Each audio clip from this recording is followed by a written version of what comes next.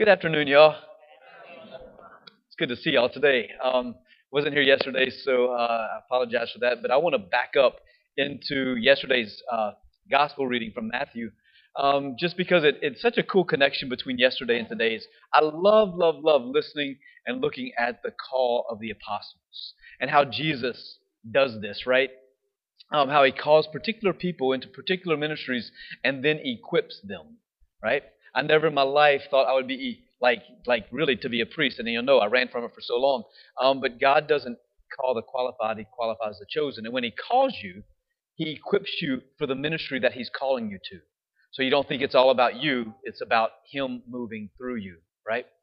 So I want to look at this real quick. The Gospel of Matthew, it's in chapter 10. So Jesus had started his public ministry. Things were going really cool. He was expelling demons. He was curing the lepers and the sick.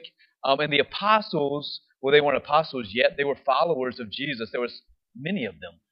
Like, they were blown away by this. Like, they had never seen anything like this in all of their life. And so you can imagine the wonder and awe and the excitement that they must have had as they journeyed with Jesus. It was an adventure day after day after day, witnessing great power and miracles. So what he does is at a particular point, Jesus goes and he calls, of these hundreds of people, he calls 12 of them, and they become whom we know as the apostles. But I want to show you something real quick. So he calls them, he gives them authority. Whoop. Yep. He gives them authority over unclean spirits to drive them out and to cure every disease and every illness. And it says, here's the names of the 12. All right. He goes through Peter, the brother of Andrew, James, the son of Zebedee, and his brother John, Philip and Bartholomew, Thomas, and Matthew the tax collector, James the son of Alphaeus and Thaddeus. He goes with the rest of them, right? I think it's important. This is Matthew's gospel. And Matthew doesn't show what anybody else's sin was. He shows his sin. He was the tax collector. Tax collectors and prostitutes were put on the same level in conversation, right? Anytime you're talking about sinners, it's tax collectors and prostitutes. They were the scum of the earth, all right? And so Matthew doesn't say anybody else's sin.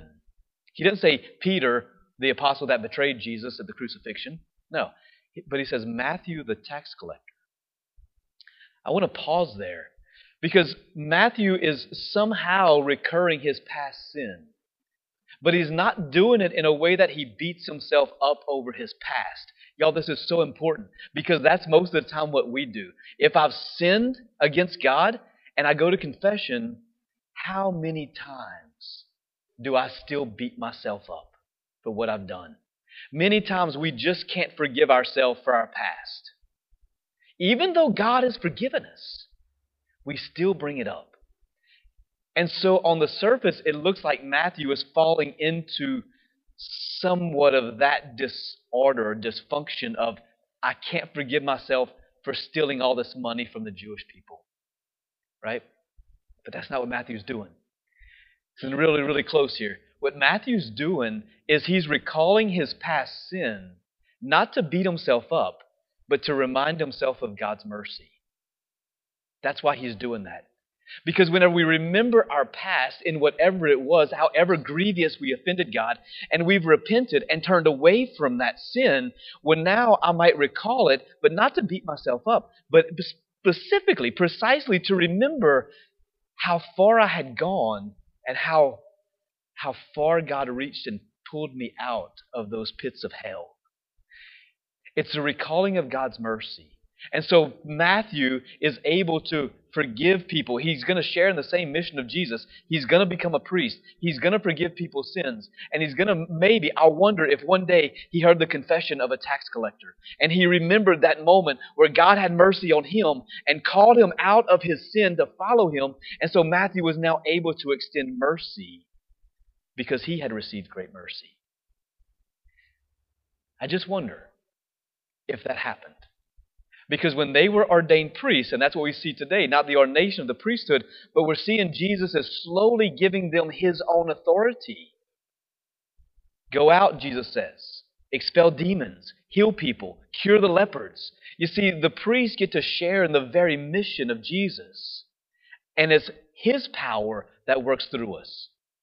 And so eventually, in the fullness of ordination, they're going to receive power to forgive people's sins. And they're going to receive power to take a piece of bread and it becomes the body, blood, soul, and divinity of Jesus Christ. Who else can do that? Well, only the one that's been given authority by Jesus to do it. So I think it's just really important for us in our day and age today. If we're like Matthew, and there's areas that Satan keeps bringing up in our past that we've already confessed, and they're forgiven and thrown into the ocean of God's mercy, but we keep having them come back, turn it on Satan's head. Instead of beating ourselves up, say, Lord, thank you for calling me out of all that sin. Thank you for showing me great mercy because I didn't deserve it. And help me to extend that mercy to somebody else.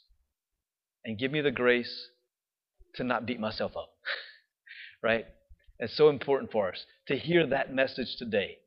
So Matthew wasn't called because he was perfect. Matthew was actually at the tax collector's booth sinning when he heard Jesus. Come follow me, Matthew. Right?